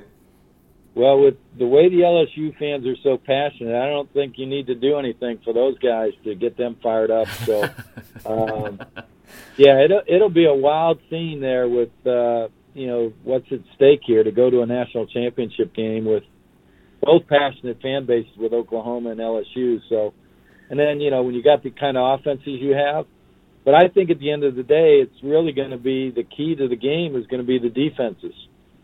Who steps up, who can make some plays, who can make some stops, and, I think that's going to be the real key in the game.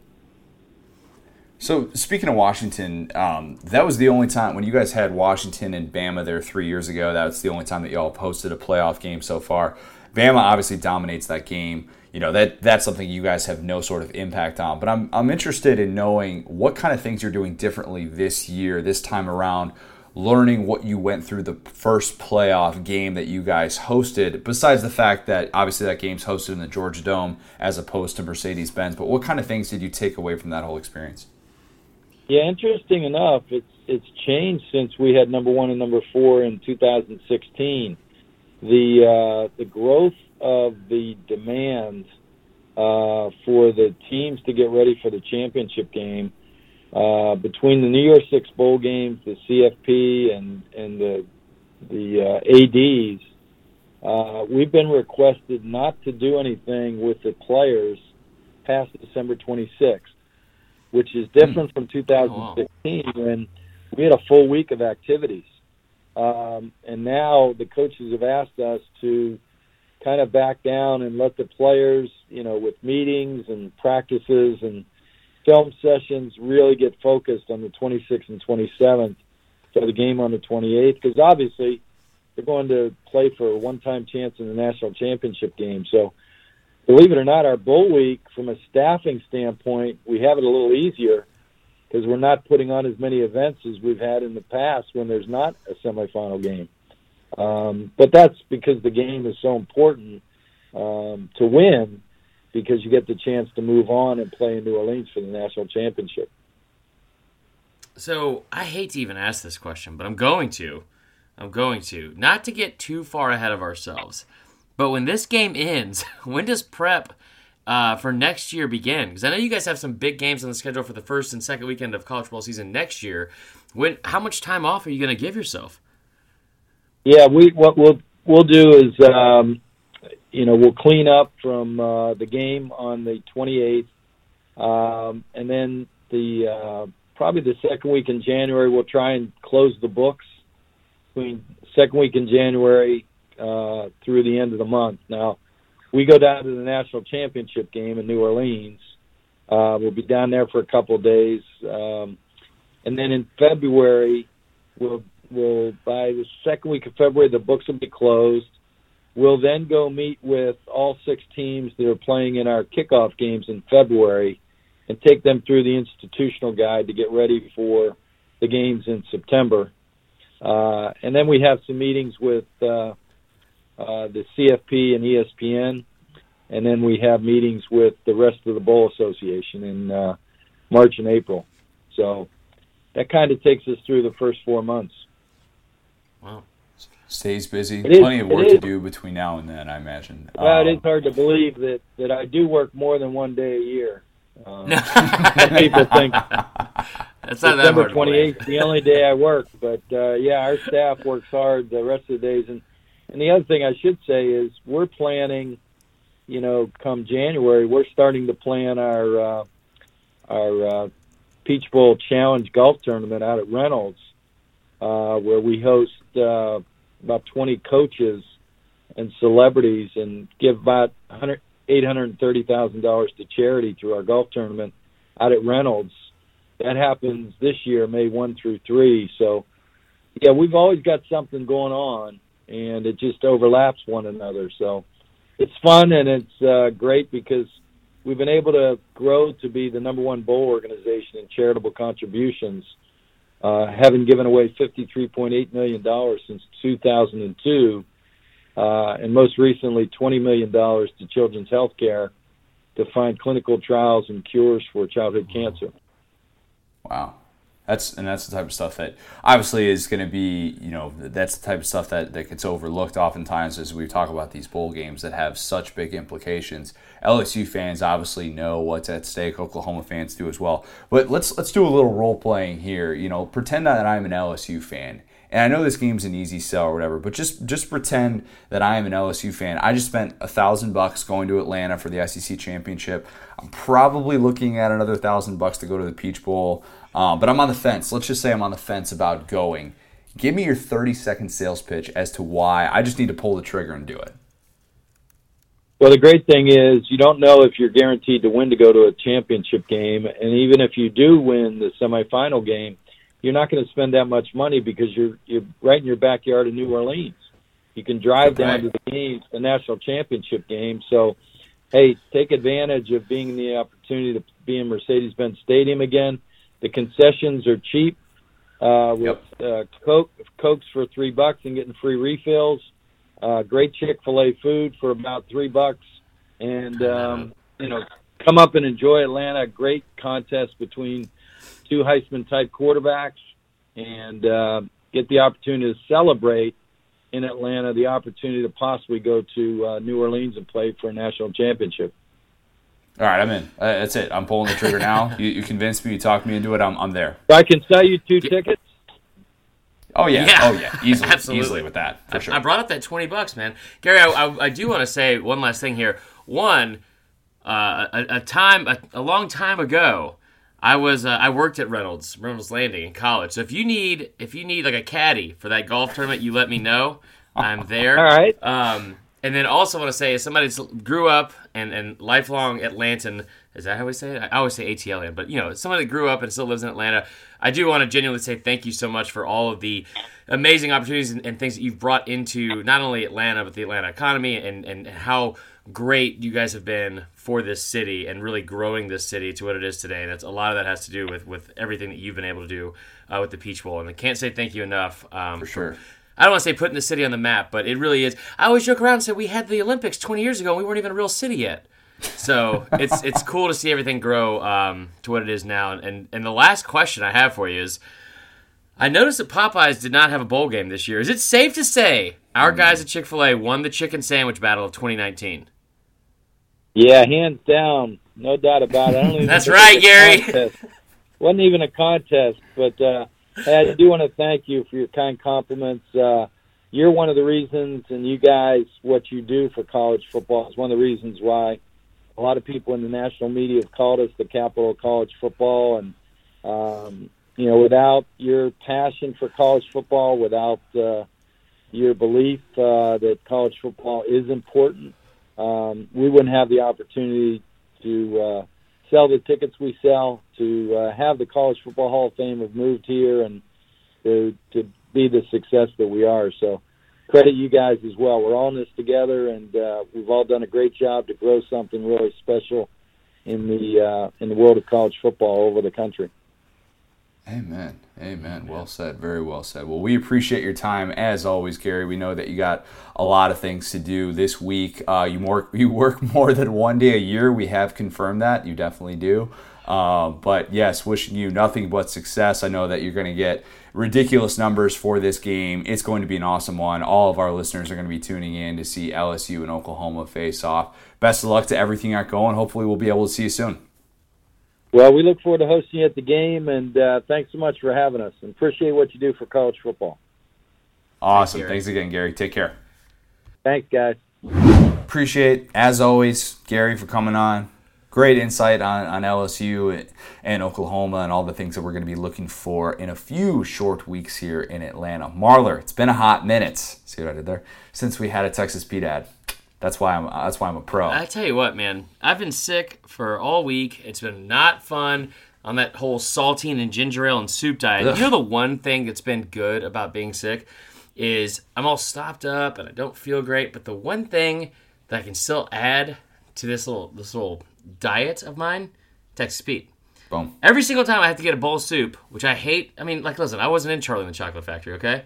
I don't like eating soup as a meal. Soup is an appetizer at most for me.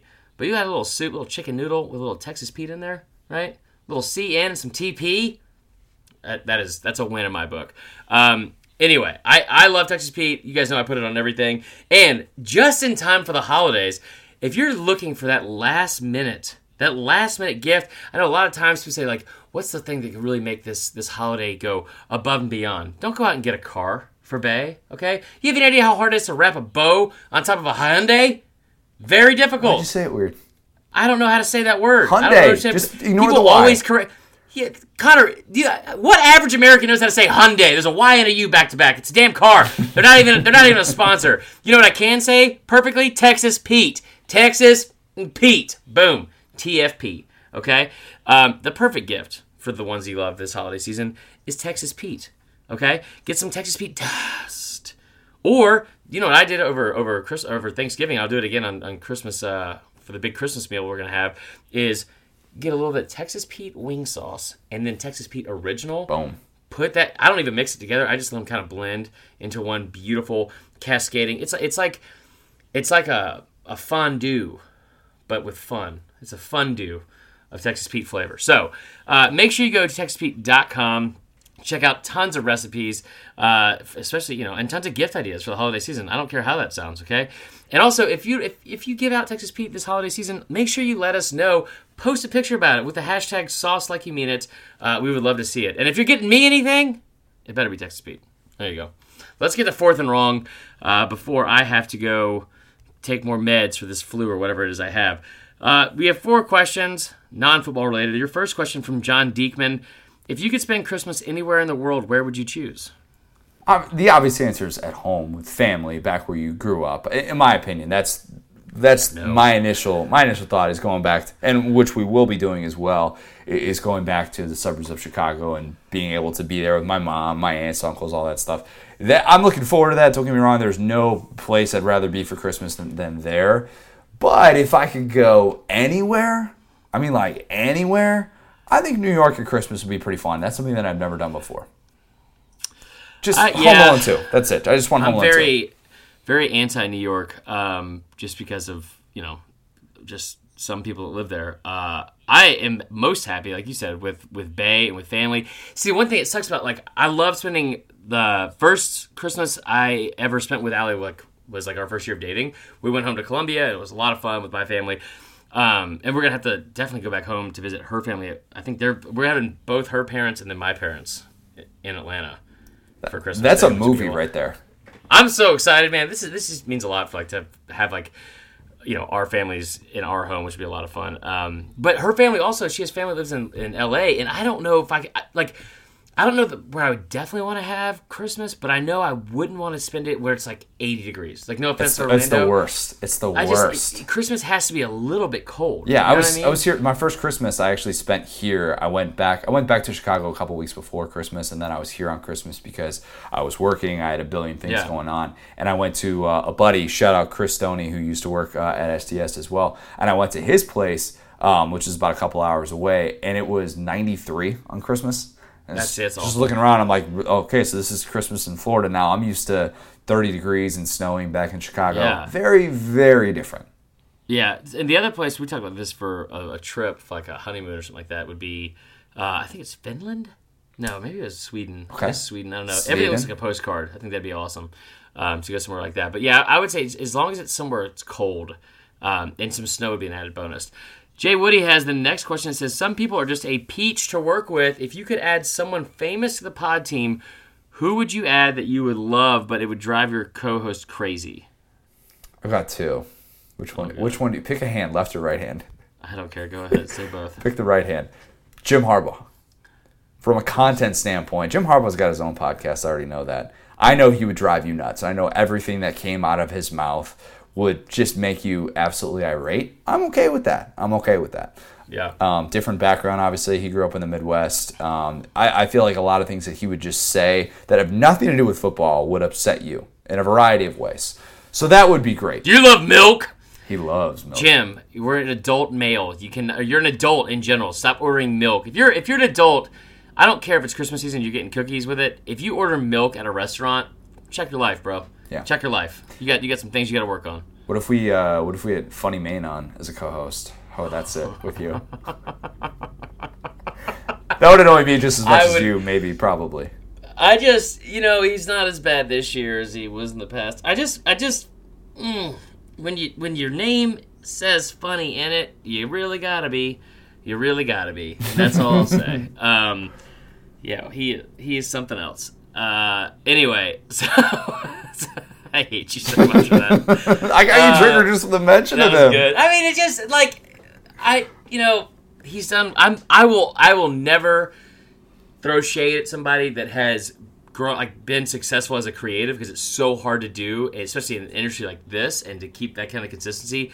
It's tip of the cap. That is an awesome achievement, because I've said this before. It's not like being funny and doing comedy is not like singing songs. It's not like being a musician where it's like, I'm gonna go get an acoustic guitar, I'm gonna learn Wonderwall, and I'm gonna have a steady income of $150 every other Tuesday or every other Thursday at some crappy bar for forever, because I can play songs people love. Comedy is not like that. I will say, the sprinkling in that whole Auburn Love Fest last year was surprising. That was surprising. Anyway, let's move on from Funny Maine. Mine would be Will, our producer. Oh, so Will would drive me crazy? Yes, without a doubt. And I love Will, and I know you love Will too. But man, it's because Will will have these takes that seem outlandish, and he'll say them in the most dismissive, arrogant way that you're like, okay, he knows it too. Dude. Oh, well, I think he's starting to, yeah. But it used to drive me crazy, but now this season, especially because he's a big LSU fan, the stuff he says, like he'll say stuff, and it's like, think of like me, peak a-hole, and Will, I hope you hear that, and you know I love you, but like, think about me, peak arrogant a-hole, like, yeah, you could do that, but here's, like just where everything's kind of backhanded. If there are compliments, and it would be so funny to watch you get riled up. If I had a nickel for every Jake Fromm text he sent us, my goodness. And he was spot on about it, too. No, he's, okay, there's a lot of revisionist history. See, I'm getting triggered just talking about it. We're going to have Will on the podcast before the year's over. Okay, Jenny Bolton, who sent me a lovely Christmas container full of goodies that I already ate. Name a movie that makes you cry. This is going to take a while. Brian's Song. Name all the movies. Brian's Song. Say Brian's Song? Brian's Song. God. That one is, if that doesn't get you as a human being, man, that is so tough to watch. I haven't watched it in probably 5 years. I haven't watched it since I moved to Florida, but every single time, and it's only like 70 minutes too, but it just gets you, that closing scene, and you're just like, these guys, they just love each other. They're just bros. James Caan. He's so good in it, though. He's so good. Yeah. And it has nothing to do with the fact that they were Bears players. I promise you. That has nothing to do with it. It has something It to has do with nothing. No. Brian's Song is an all-time. You have every reason in the world to cry while watching this movie, and you should feel absolutely no shame. So I don't feel any shame. I cry all the time. Pick a top three. Yeah. Marley and Me. Land Before Time. That was a tough one growing up. Wait. And they all make sense. Marley and Me doesn't make you cry?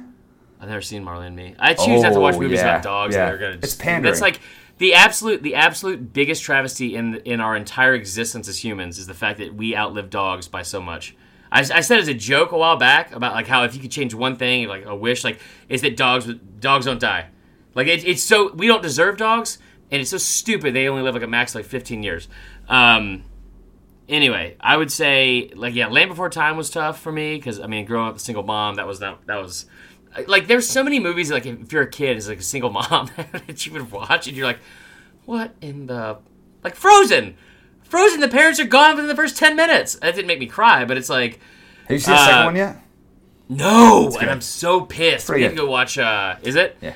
I can't wait. I heard it's really good. For me, the one that always like I would just be an emotional mess is Good Will Hunting, and Oh, that's good. I think a lot of you guys, especially like our pod, my group, or people that like I don't really shy away from my feelings, and especially on social media, but just some of the stuff that Will went through and some of the stuff that I went through growing up, very similar things. And I tell you what, I was like 19, and I know this is like the ultimate like bro answer. This is like what Boondock Saints was like 10 years ago. I feel it's like, oh, I love movies. What is it? I'm a cinephile. I love Citizen Kane and Boondock Saints, or whatever it is. No, but like the first time I watched Good Will Hunting, and it was like, oh man, there's so many things that feel similar with why he's acting the way he's acting, and not deserving love and stuff. And then he says the thing about it's not your fault, and I was like, yeah, no, oh man, that is, I will weep watching that. Fourth question, you're needing to get in shape bad. Where do you go? Dwight Schrute's Gym for Muscles, Globo Gym, or do you take a summer getaway to Purchase Power, formerly Camp Hope? Also, which Ben Stiller gym fanatic was better?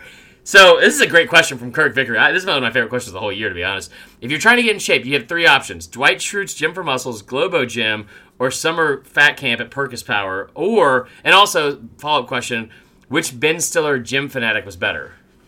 Oh, gosh. That's a good question. Tony Perkins it's all time. It is all time. That movie is so good. That's a movie that you should watch once a year. You should watch Heavyweights once a year for the rest of your life. It is not aged poorly at all. It is a movie that you can go back and watch and make fun of Lars and watch all. I know we're not fat shaming. It's not fat shaming to watch that movie and appreciate how good it is. Make that movie now. I don't know how you would. But I'm glad that nobody has tried, at least to my knowledge, tried to remake that movie because it is so well done. Having said that... I didn't send you to go-kart camp. His dad. That part's like a borderline tearjerker. That is tough to watch. And he's like, it's the worst. Like they took away all the go-karts, and then he's just like on the broken down go-kart as he writes the note to his grandma. Yeah. Oh, it makes me sad thinking about it. I would go to Dwight Schrute's gym for muscles. Now, here's why. Those other two places frown upon any sort of cheat meal or eating unhealthy, and they make such a big deal of it. And it's like, how dare you ever do this? And you have to sneak your Twinkies into your pocket or whatever, and into the little sockets in your bed. Dwight Schrute's Gym for Muscle says nothing of that. They do not discriminate against any of that. So give me Dwight Schrute's Gym for Muscles, and give me that T-shirt. I need to get that. That's got the logo with Dwight flexing. It's so good. Yeah, I always that always, like, now that I think about it, because like the Camp Hope thing, when they had like they're like chipmunks unload, and they had like salamis like attached to it, or like duct tape their back and stuff like that. That's such a funny scene. But when the guy gets caught eating the hamburger in like the outdoor bathrooms, like where the hell, like how old were those burgers? Oh, they were not new. They were not. It's fresh. not easy to get to a camp. No. I mean, I'm not judging because I would eat them too, but I mean, it's just, so for me, I would say Globo Gym is where I would go. I would get so tired of hearing, like, the fact that they're not playing like some early 90s LaBouche is shocking in that setting. I don't know how they managed to get away from that, but like, I would get really tired of hearing Ben Stiller being like, you call that a sit-up? That would be very annoying. Also, walking around in those tights, I couldn't deal with that. But that had the most machines. It had the best. That had definitely the best facility of all time. That was hands down the best. Who was the better fanatic? It's definitely Tony Perkis. Probably. I mean, like, you know what I wanted to do, and I've tried to find this several times online for videos for like social media.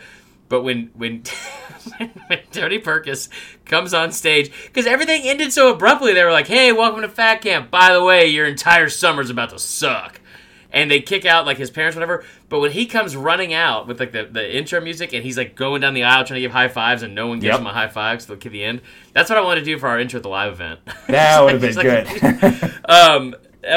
He was the best one. Like the whole lunch is canceled due to lack of hustle. He was definitely better.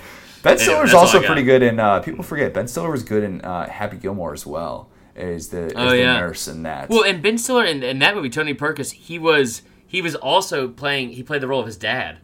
This is true. Yeah, People but he's like, oh yeah, he's like, light and fixture of Pennsylvania, or whatever it was. He's like the lighting king of Pennsylvania. Anyway, let's go to It Might Mean Too Much. Let's close out here. Marler is under the weather, but he's powering through just for us.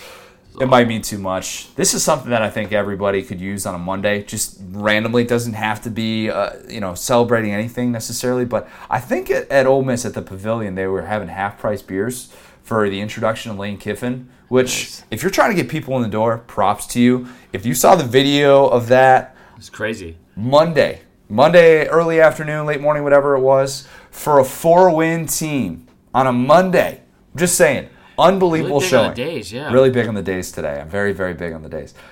To get that kind of showing for Lane's opening press conference, to me, was incredible. It felt like a pep rally. Don't take that for granted. Like, when we say the SEC is different, that's the type of thing that we're talking about. Because you're not getting that if you go across the country with 4-win programs. Go to UCLA. You're not getting that. Go to Michigan State. You're not getting that. Ole Miss is different. It's different in general, because like usually you'll have like they'll introduce this guy at like a basketball game, right? We're like they'll got a built-in crowd. Yep, exactly. They have a built-in crowd where people are already going to be there, so it's not going to look bad. You know what I mean? So it's like, welcome our new football coach, and it's just like an added bonus. Yep. This was like, hey, we're throwing a party. Yep. Y'all come on down, like come on down the arena, like, and this is all it's going to be. And they're like, is Landshark Tony going to be there? Because we can't bring the kids if he is. And they're like, Landshark Tony's going to be there. Bring the kids, like whatever the opposite of earmuffet is, blindfold, like so they don't have nightmares for Christmas. Yeah, they packed it out, man. It was crazy. And it might mean too much again. Just want to say one last thing about Laney Shark. Oh boy, the video of Laney Shark. Ole Miss fans, like I know some of you, especially the 12-year-olds, they called me, saw all sorts of words in the DMs about that Laney Shark video. People saying like a 40-year-old made this. It was a 33-year-old that does enjoy all white New Balances. Close. Yeah, I'm not going to apologize for my age, because in the same way that you're 12 and shouldn't apologize for yours, I guess. I don't know. I do want to say though, for the Ole Miss fans that took that to heart and took offense to me dubbing over and photoshopping Lane Kiffin's face over that kid singing Baby Shark, and found that offensive, from the bottom of my heart, I cannot tell you how much I'm not going to apologize for that. So I hope you have a better day. I love a non-apology apology from Marler. Unreal, man. 12 seconds of my life I'm never getting back. No. Give me those 12 seconds back, Marler. How dare you? No chance, bro. We are still going to have a podcast on Sunday. We're going to record after the Heisman Trophy is Saturday night. We're going to record some stuff on Sunday. We're going to talk recruiting. We got recruiting cycle. Early signing period coming up in a hurry here. A week from today as we sit here and record this. We're going to have some recruiting insights that we're going to get ahead on. We're going to talk a lot of different things as well and recap maybe some magical moments that Joe Burrow gets to have. Tom Rinaldi probably going to try and make us cry one more time. Marler, Facebook group. It is blown up still. Facebook Live. Facebook Live. Are we still doing that on Tuesday? We'll figure out the date. Okay. We'll figure it out. Okay. Bowl Mania. Stay tuned. Stay tuned. Stay tuned for the Bowl Mania. We'll make the announcement in the actual Facebook group itself. So if you haven't joined, make sure you do that. But yeah, we'll make that announcement the next week or so because the games won't start until next week. This is true. A week from a week from that Army-Navy game. So, follow us on all forms of social media, Saturday Down South on Instagram. Follow us on Twitter at the SDS Pod, at Vern Funquist, at CJ O'Gara. Sick Marler, Coach O, Matt Luke, whoever we got in there, what do we need to remember? It might mean too much, guys. That was really sad, but you gritted your teeth through it. I appreciate it. Talk to you guys later this weekend.